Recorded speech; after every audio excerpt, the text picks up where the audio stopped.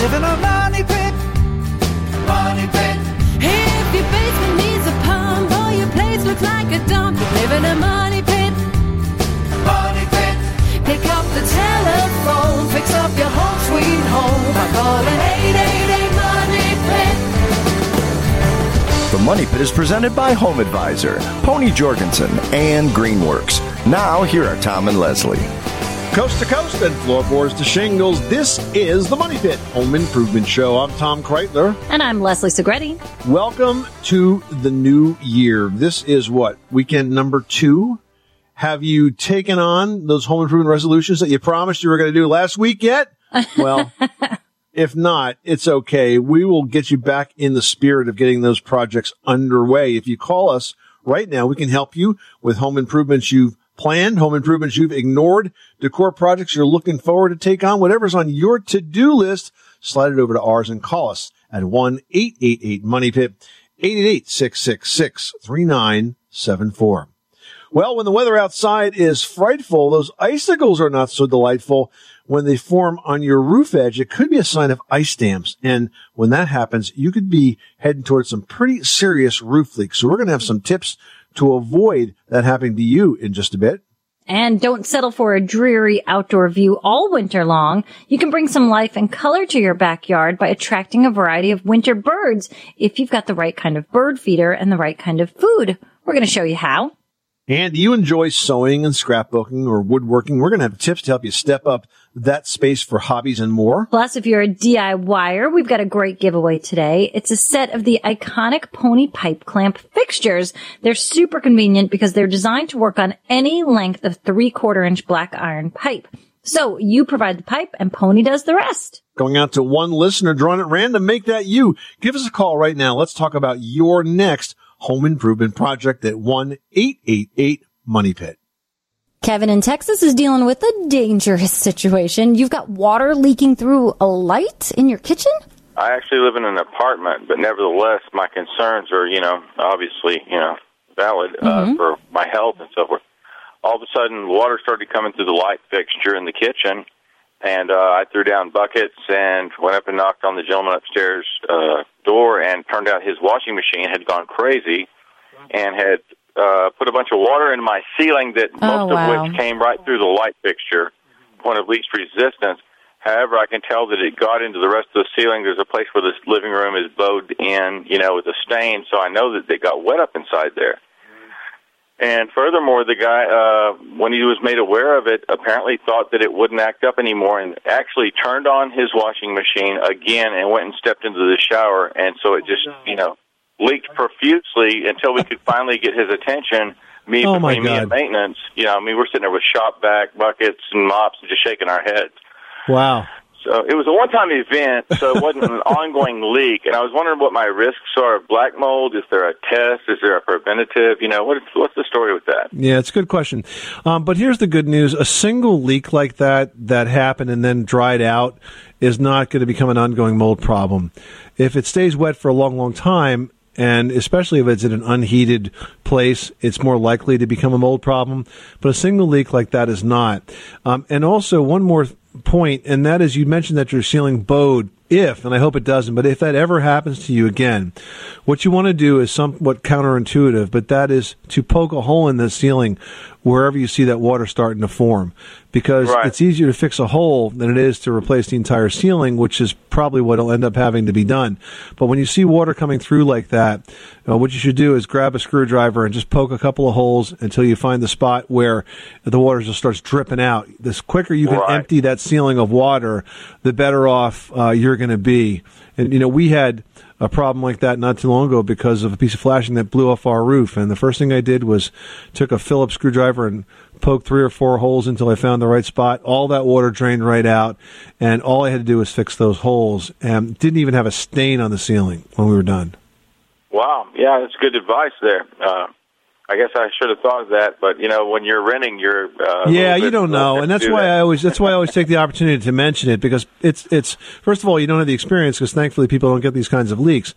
But secondly, it's very counterintuitive because you don't want to damage your ceiling. Well, it's already damaged once that water's behind it, and it's going to get a lot worse really fast unless you poke a hole in it. Good point, though. Good point. All right. Thank you, guys. You're welcome. Thanks so much for calling us at 888-MONEY-PIT, 888-666-3974. All right, now we've got Christine on the line who's got a question about grout. What is going on at your money pit? So I have a renovation going on, and one bathroom has white shower tile and white floor tile, and I wanted to use white grout on both the shower wall and the floor. My architect says don't use white. It'll get so dirty so fast. My boss says she has 2 rooms, and they're both all white grout, and they don't get dirty. And then there was somebody else who said, you know, there's opinions on both sides. I want to know what is the right answer. Okay. Well, Leslie, I think it really comes down to the type of grout. I mean, if it's sand grout, it's much more likely to get dirty than if it's an epoxy grout, right? Yeah, and it also depends, you know, if you treat it after the grout is applied. You know, there are some steps you can take to make sure that once the grout is applied, it can stay cleaner longer. And there's different ways that you can apply that grout sealer as well. Okay. So, taking notes? Yeah. So we think that white's probably a fine choice. And yes, there may be a bit more maintenance, but if you do seal, if it's sand grout, like the whiter grout joints, like for the floor, and you seal those properly, you minimize that. And for the tile walls, if you use an epoxy grout, then you really have no worries, because that's just almost as easy to clean as the tile itself. Oh, okay. Thank you so much. Did you know that Americans take 20,000 breaths a day and spend an average of 90% of their time indoors? That's right. And according to the EPA, the level of indoor air pollutants can be 2 to 5 times higher than outdoor air and occasionally more than 100 times higher. Plus, every spring we get socked with allergens too. Well, Air Doctor is an air purifier that filters out dangerous contaminants like pollen, pet dander, dust mites, and mold. Their Ultra HEPA filter has been independently tested to remove 99.99% of tested allergens, including bacteria and viruses. That's impressive. Now, Air Doctor also comes with a 30-day money-back guarantee, so if you don't love it, just send it back for a refund minus the shipping. And they're offering a special discount to Money Pit listeners. Just head to airdoctorpro.com and use promo code MONEYPIT, and you'll receive up to $300 off air purifiers. Exclusive to podcast customers, you'll also receive a free 3-year warranty on any unit, which is an additional $84 value. Lock this special offer in right now by going to airdoctorpro.com and use promo code MONEYPIT. That's airdoctorpro.com, promo code MONEYPIT. Everyone should know that drinking water is important to staying hydrated and healthy. Having safe, clean water is the last thing you want to worry about, but unfortunately, according to extensive research by the Environmental Working Group, 3 out of 4 homes in America have harmful contaminants right in its tap water. That's why we are thrilled to be working with AquaTrue. AquaTrue purifiers use a 4-stage reverse osmosis purification process, and their countertop purifiers work with no installation or plumbing. It removes 15 times more contaminants than ordinary pitcher filters and is specifically designed to combat chemicals like PFAS in your water supply. And they have water purifiers to fit every type of home, from installation-free countertop purifiers to higher capacity under-sink options. They even have a Wi-Fi connected purifier and mineral boost options. And its proprietary purification technology is independently tested by IAPMO to NSF and ANSI standards to remove over 80 of the most harmful contaminants, including chlorine, fluoride, arsenic, PFAS known as forever chemicals, nitrate, and many more. I can truly taste the difference when I compare it with my old water filter. AquaTrue saves you money also. Just one set of filters from their classic purifier makes the equivalent of 4,500 bottles of water. That's less than 3 cents a bottle. Plus, you'll save the environment from tons of plastic waste. AquaTrue comes with a 30-day money-back guarantee and even makes a great gift. And today, Money Pit listeners can receive 20% off any AquaTrue purifier. Just go to aquatrue.com. That's AQUATRU.com and enter code MONEYPIT at checkout. That's 20% off any AquaTrue water purifier when you go to aquatrue.com and use promo code MONEYPIT. MONEYPIT. If you are a woodworker, if you're a hobbyist, if you like to tackle big projects, maybe you work on furniture, you most likely either have in your shop now or would like to have, or perhaps you grew up with mom or dad or uncle that had a set of pony pipe clamps. These are really unique clamps because basically you supply the pipe and the clamp basically just attaches to it. And therefore, if you want a smaller set of of pipe clamps, like 3-footers. You just use smaller pipe. But these pony pipe clamps are awesome. They are America's most popular and widely used type of pipe clamp. They're crafted with strong, durable iron casting. They're going out to one listener drawn at random. If that's you, you're going to love this set of pipe clamps. They have a multiple disc clutch design, and that allows a secure hold and instant adjustment at any point along the pipe. You can check out ponyjorgensen.com to learn more, but we would love for you to pick up the phone. If you're a hobbyist, a woodworker, a furniture maker, somebody who would really enjoy winning this product, give us a call right now with your home improvement question at 1-888-MONEY-PIT. All right, now we've got Justin on the line, who's from Philly but living in D.C. with a question for the Money Pit. How can we help you? So I just got a new house in D.C., got a great foundation. It's a lot of home to love and a lot of home to fix. So we're just getting started on that. Okay. And the basement, while in good condition from a moisture perspective, does have asbestos tile, and that asbestos seems to have been raised up in some points at different due to construction from previous tenants for the house. Looks like they did some electric work. So, you see that black mastic, and you have the asbestos tile. I'm getting it tested now, actually. So I wanted to know, I don't want to try to do a self-leveling compound over it or anything, because I would have to basically self-level compound the entire basement, and then the next people living in this house might get a surprise in the future when they're trying to do construction themselves. Right. So I wanted to know, what's the best way to go about this, because it seems to be very prohibitively expensive. It's, the entire, probably 800 square foot basement. When I'm getting some estimates from people, it looks like it's going to be like $4,000 or $4,000, $5,000, and I'm willing to put that type of investment in if it's the right thing to do, because we want to put down some floating vinyl, luxury vinyl flooring or something like that, and just want to get your input. Okay, so first of all, the asbestos tile, we're talking about vinyl asbestos tile, and is it reasonably intact in terms of its condition right now? Much of it is, and then there's one room. It's a 2-room with a hallway type of basement. One room, they had to do some electric work or something. They clearly dug up a lot of it, and then put something over where they dug up. And so there's one part where it looks like they did some damage, but then they tried to do some repair to reduce the damage, that type of thing. But yes. Is the floor itself pretty flat? The floor itself is, I haven't put a level to it, but it looks relatively flat except for that part where it was repaired. The work, right. Yeah, and it's very not level there, like probably maybe half a centimeter in difference. Okay, so, well, first of all, the type of asbestos that you're describing is asbestos that's held inside of a vinyl binder. When you have asbestos in an old house that was used like heating pipe on old steam pipes, it looks kind of like a corrugated cardboard, but it's white. Or sometimes you see it on old ducts where it looks almost like it was covered with like a plaster cloth. Those types of asbestos products are much more likely to release asbestos fibers into the air. When you're talking about asbestos tile or cement asbestos shingle, like you might see on the outside of the house, you have a far lower chance of being exposed to any asbestos with that kind of product because it's just held by the binder. It's not friable. It's not deteriorated. If I had that on a floor, I would leave it alone. I would put my new flooring right on top of it. I would not take it up because by taking it up, you risk, breaking some of those fibers loose. I don't really see any reason to do it. It's pretty thin stuff.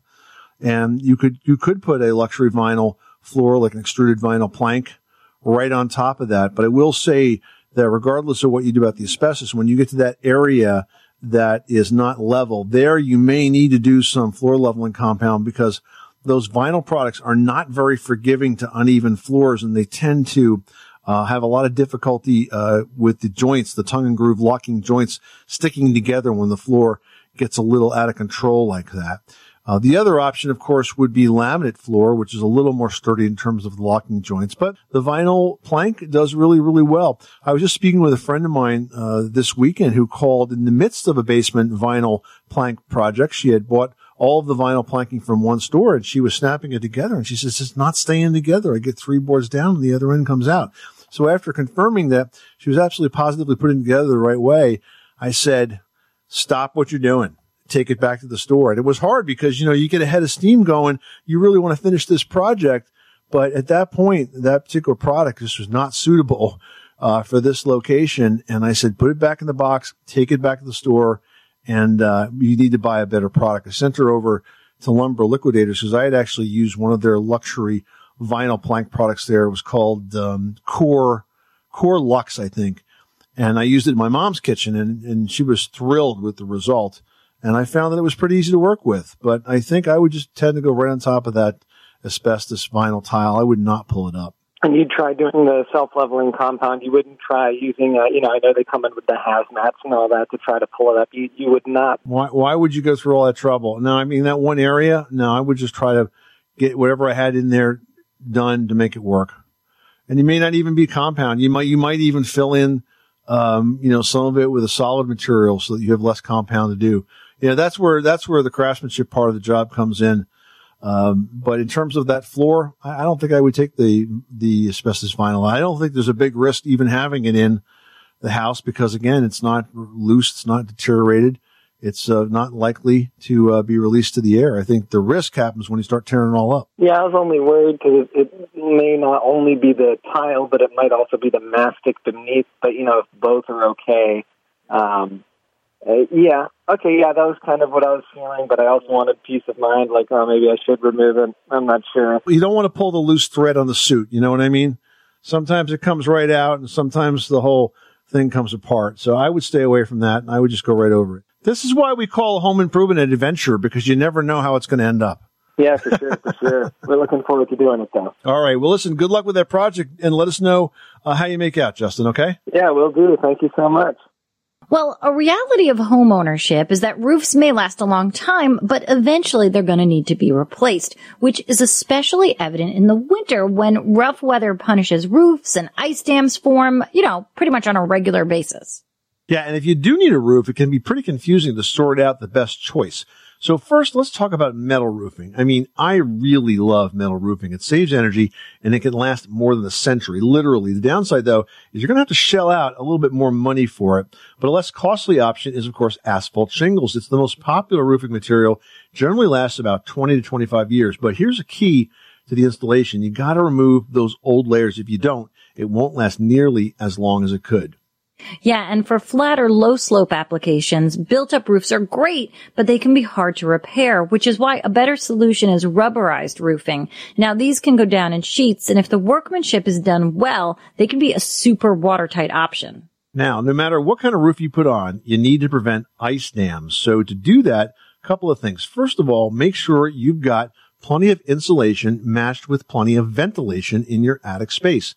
Don't block off those soffits with that insulation. Let the cold air come in the soffits right up under the sheathing and exit at the ridge. That kind of circulation will prevent the ice dam from forming at the roof edge.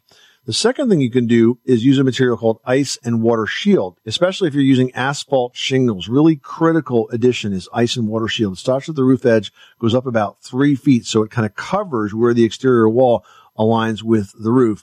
And this way, if ice builds up there and then it melts up higher on the roof, sometimes the water runs down and it'll back up at that dam and come into the house and leak. That could be a big problem, but the ice and water shield will stop that from happening. And finally, if you do ever get an ice dam damage, the good news is it's usually covered by homeowners insurance. So you can click your heels, do the happy dance, because you may be getting yourself a brand new roof courtesy of your homeowners insurance company.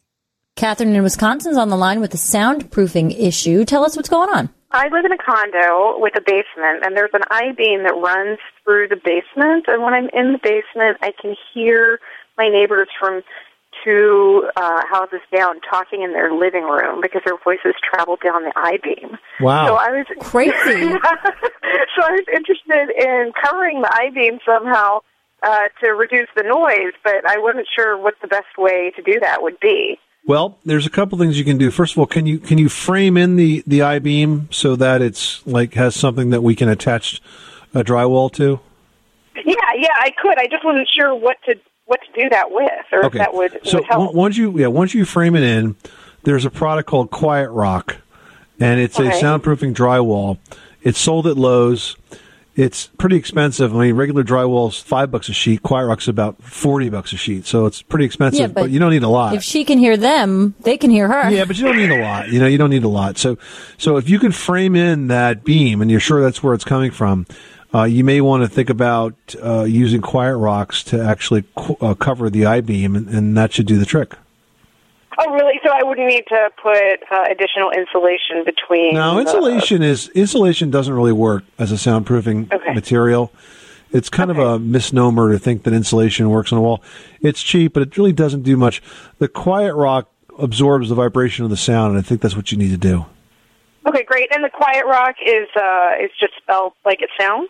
Yep, Q-U-I-E-T rock. If you go to Lowe's.com, you can find it right there. And I was able to find it. I needed it for a project. I was able to find it right in my local Lowe's.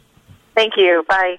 Now we've got Dan on the line calling us from Madison, Mississippi. How can we help you today at the Money Pit? I've decorated several homes, and just recently I was at my mom's down in Woodville, Mississippi, decorating her house. She has a house that's on the National Registry on Main Street.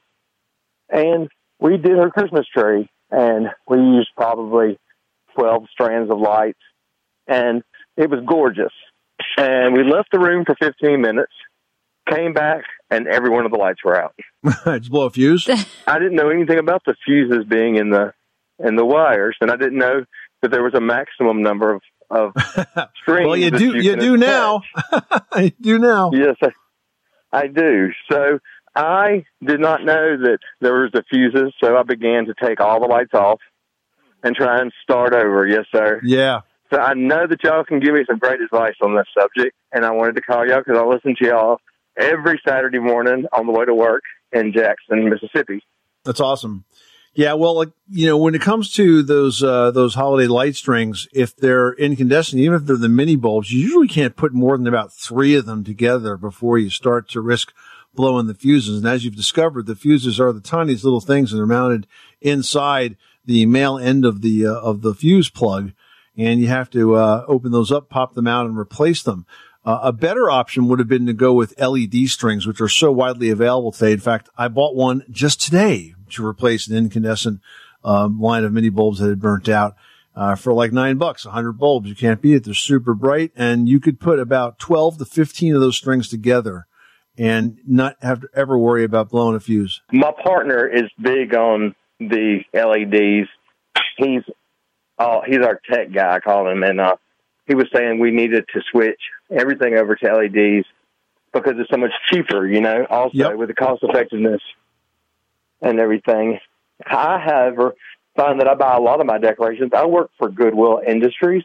Right. And you would be shocked at the amazing deals you can find on Christmas decorations at your local Goodwill stores.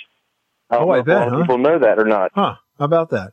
Well, that's a really good point. That's probably one of the number one items we have donated at Goodwill stores. Hey, well, why not? It's a great place to get your decor. It is. So, and even for if anything else you want to upcycle throughout the year, there's great furniture there that with a little paint and TLC could take on a whole second life. It surely can. So stick with the 3 strands, change out the fuses, and upgrade next year is y'all's advice. Okay. All right. Well, good luck with that project. Thanks so much for calling us at 1-888-MONEY-PIT. Thank y'all. I certainly appreciate it. Well, if you'd like to add some life into your backyard during the winter season, you might want to think about making some simple changes that will help you attract winter birds. Yeah, now all birds don't catch that red eye from Mexico at the first sign of cold weather. Even in the most northern parts of the U.S., there's cardinals, woodpeckers, finches, and so many more winter-loving birds. And you can attract them to your yard by simply giving them the right food. Now, most winter birds eat seeds. They have to because the insects are hard to find in the cold weather, so you've got to stock up on both sunflower seeds and safflower seeds. The great thing about safflower is that squirrels don't like them, so you don't have to worry about a squirrel stealing all of the stash for their winter storage. And if you love woodpeckers, you can hang suet for them, but make sure you hang it high because most winter mammals also like suet. And don't forget about water. Break up ice in bird baths or add warm water to melt that ice.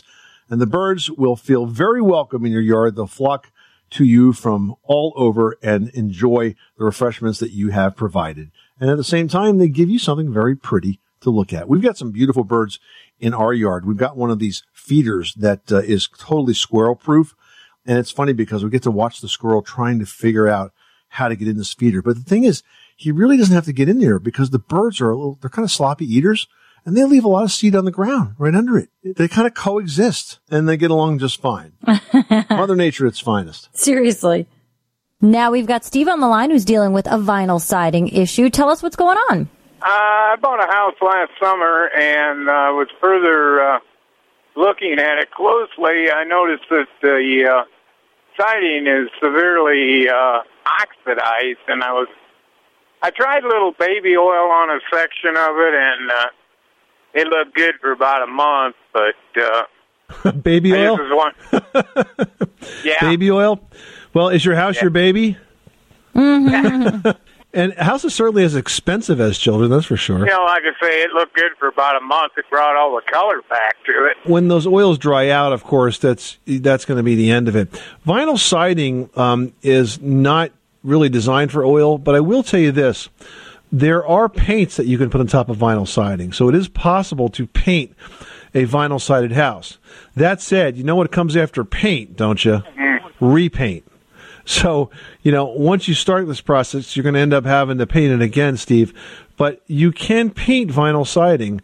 You just need to make sure. I would go to a Sherwin-Williams or a good quality paint supplier like that and make sure that you pick up a paint that is rated for vinyl siding. Does it peel pretty easy? No, it's designed to adhere. That's why it has to be special for vinyl. Oh, I see. Okay?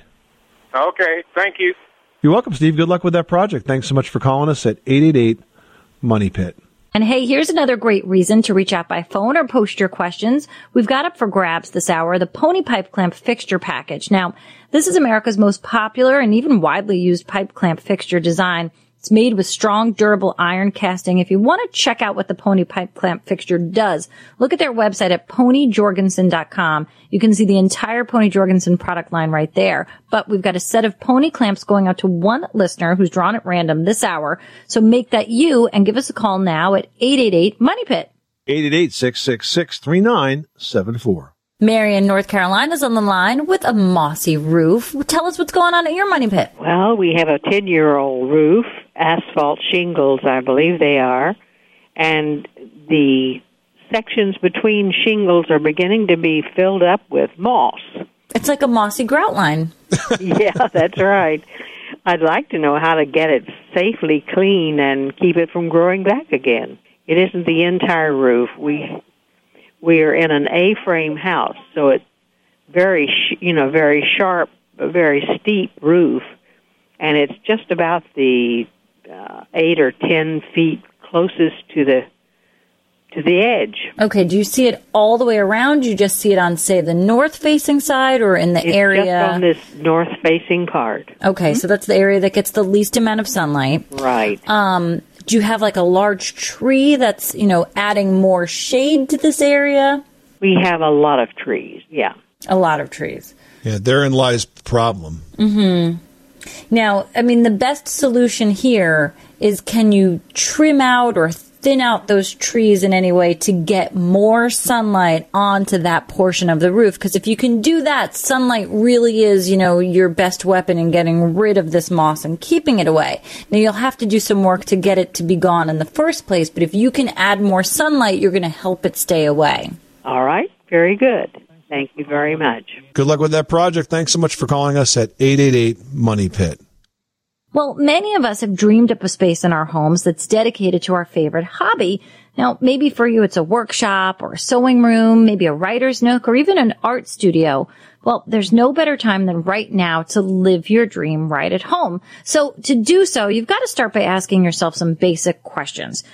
How much space and storage does your hobby need? Do you need outlets? How many of them? Does it require special ventilation, the projects that you work on? Now, when you think about your existing space, you want to think about how you'd use maybe a closet space if you take the doors off. Is that enough room to have sort of a work table or a desk? Look for space maybe in your basement or even in your garage. And, think about it. Just because a room in your house is called the dining room, it doesn't mean that you have to use it that way. I mean, how many people actually sit down and use that formal dining room on a regular basis? So it might be more beneficial to you to have that space turned into something that you're going to use every day. Now, when planning your room, you want to think about the three most important areas. So, for example, if you are creating a sewing room, those key areas could be your cutting table, your sewing area, and maybe your ironing board. If you're a woodworker, it could be a table saw, a radial arm saw, and maybe a workbench. In the kitchen, we call this the working triangle. It's basically the space between the range, the refrigerator, and the sink. And the idea applies here because if you keep that triangle as tight as possible, you're going to save a lot of steps and the area becomes a lot easier to use.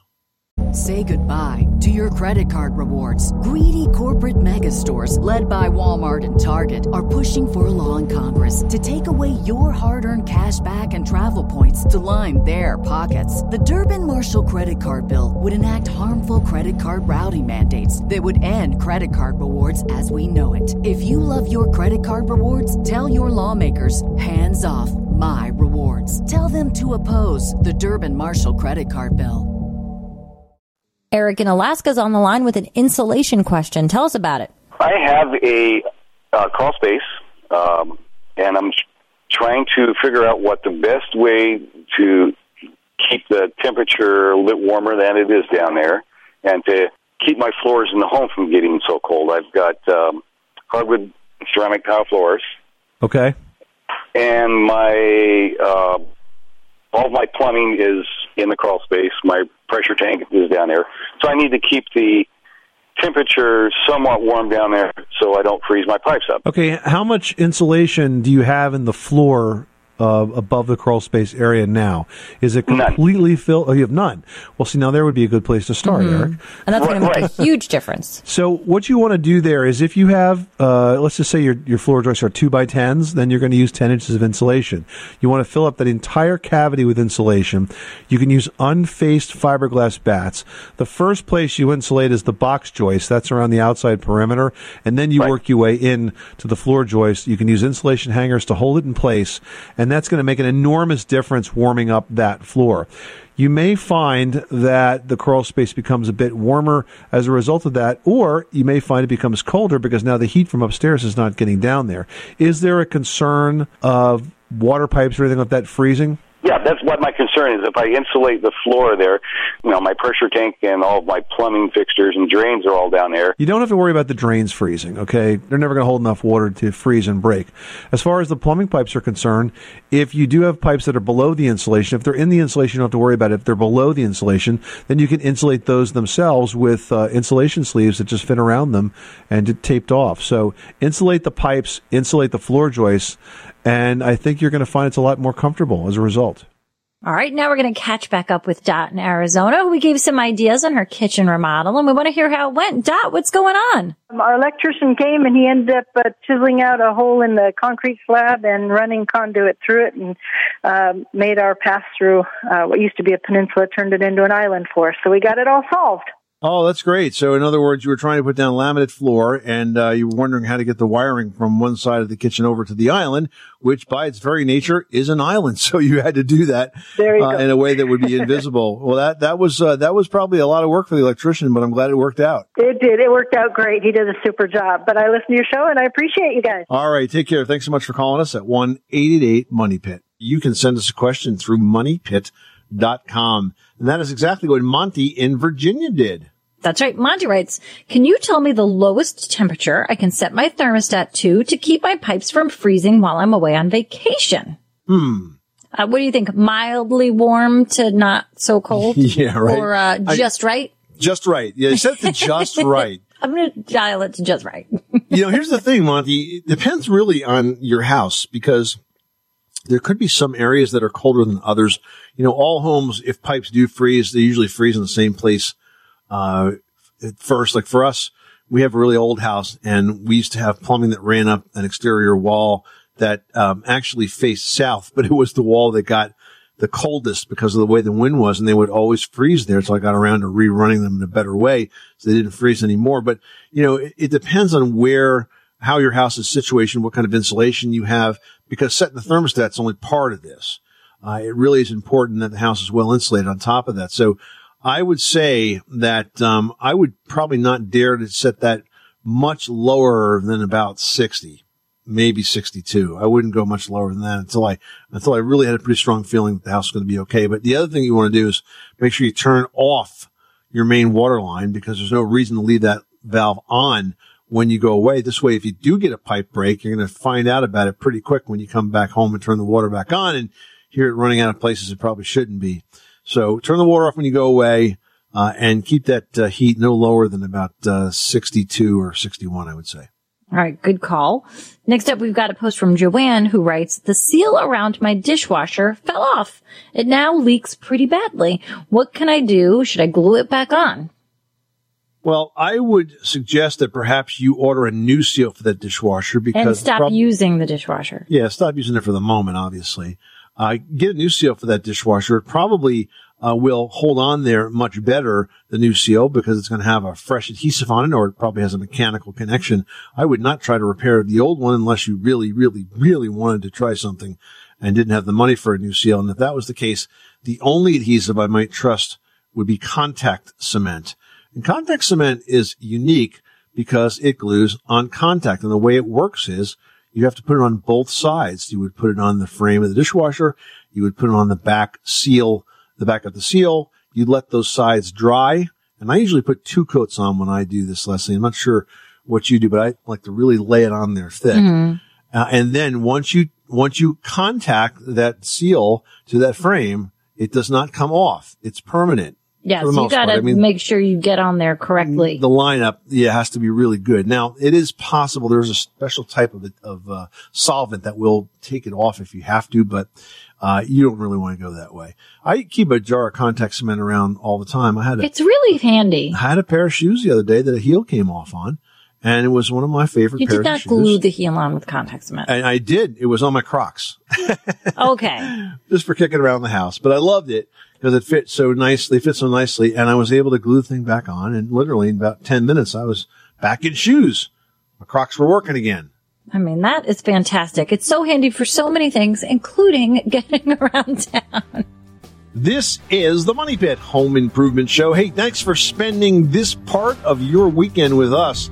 If you've got questions about projects you are thinking about getting done, or perhaps something that breaks down in the middle of the week when we're not around, there's no problem, because our lines are always open at 1-888-MONEY-PIT. If we are not in the studio, we promise to call you back the next time we are. So whenever a project comes to mind, we will be here to help you get it done. I'm Tom Kreitler. And I'm Leslie Segretti. Remember, you can do it yourself, but you don't have to do it alone.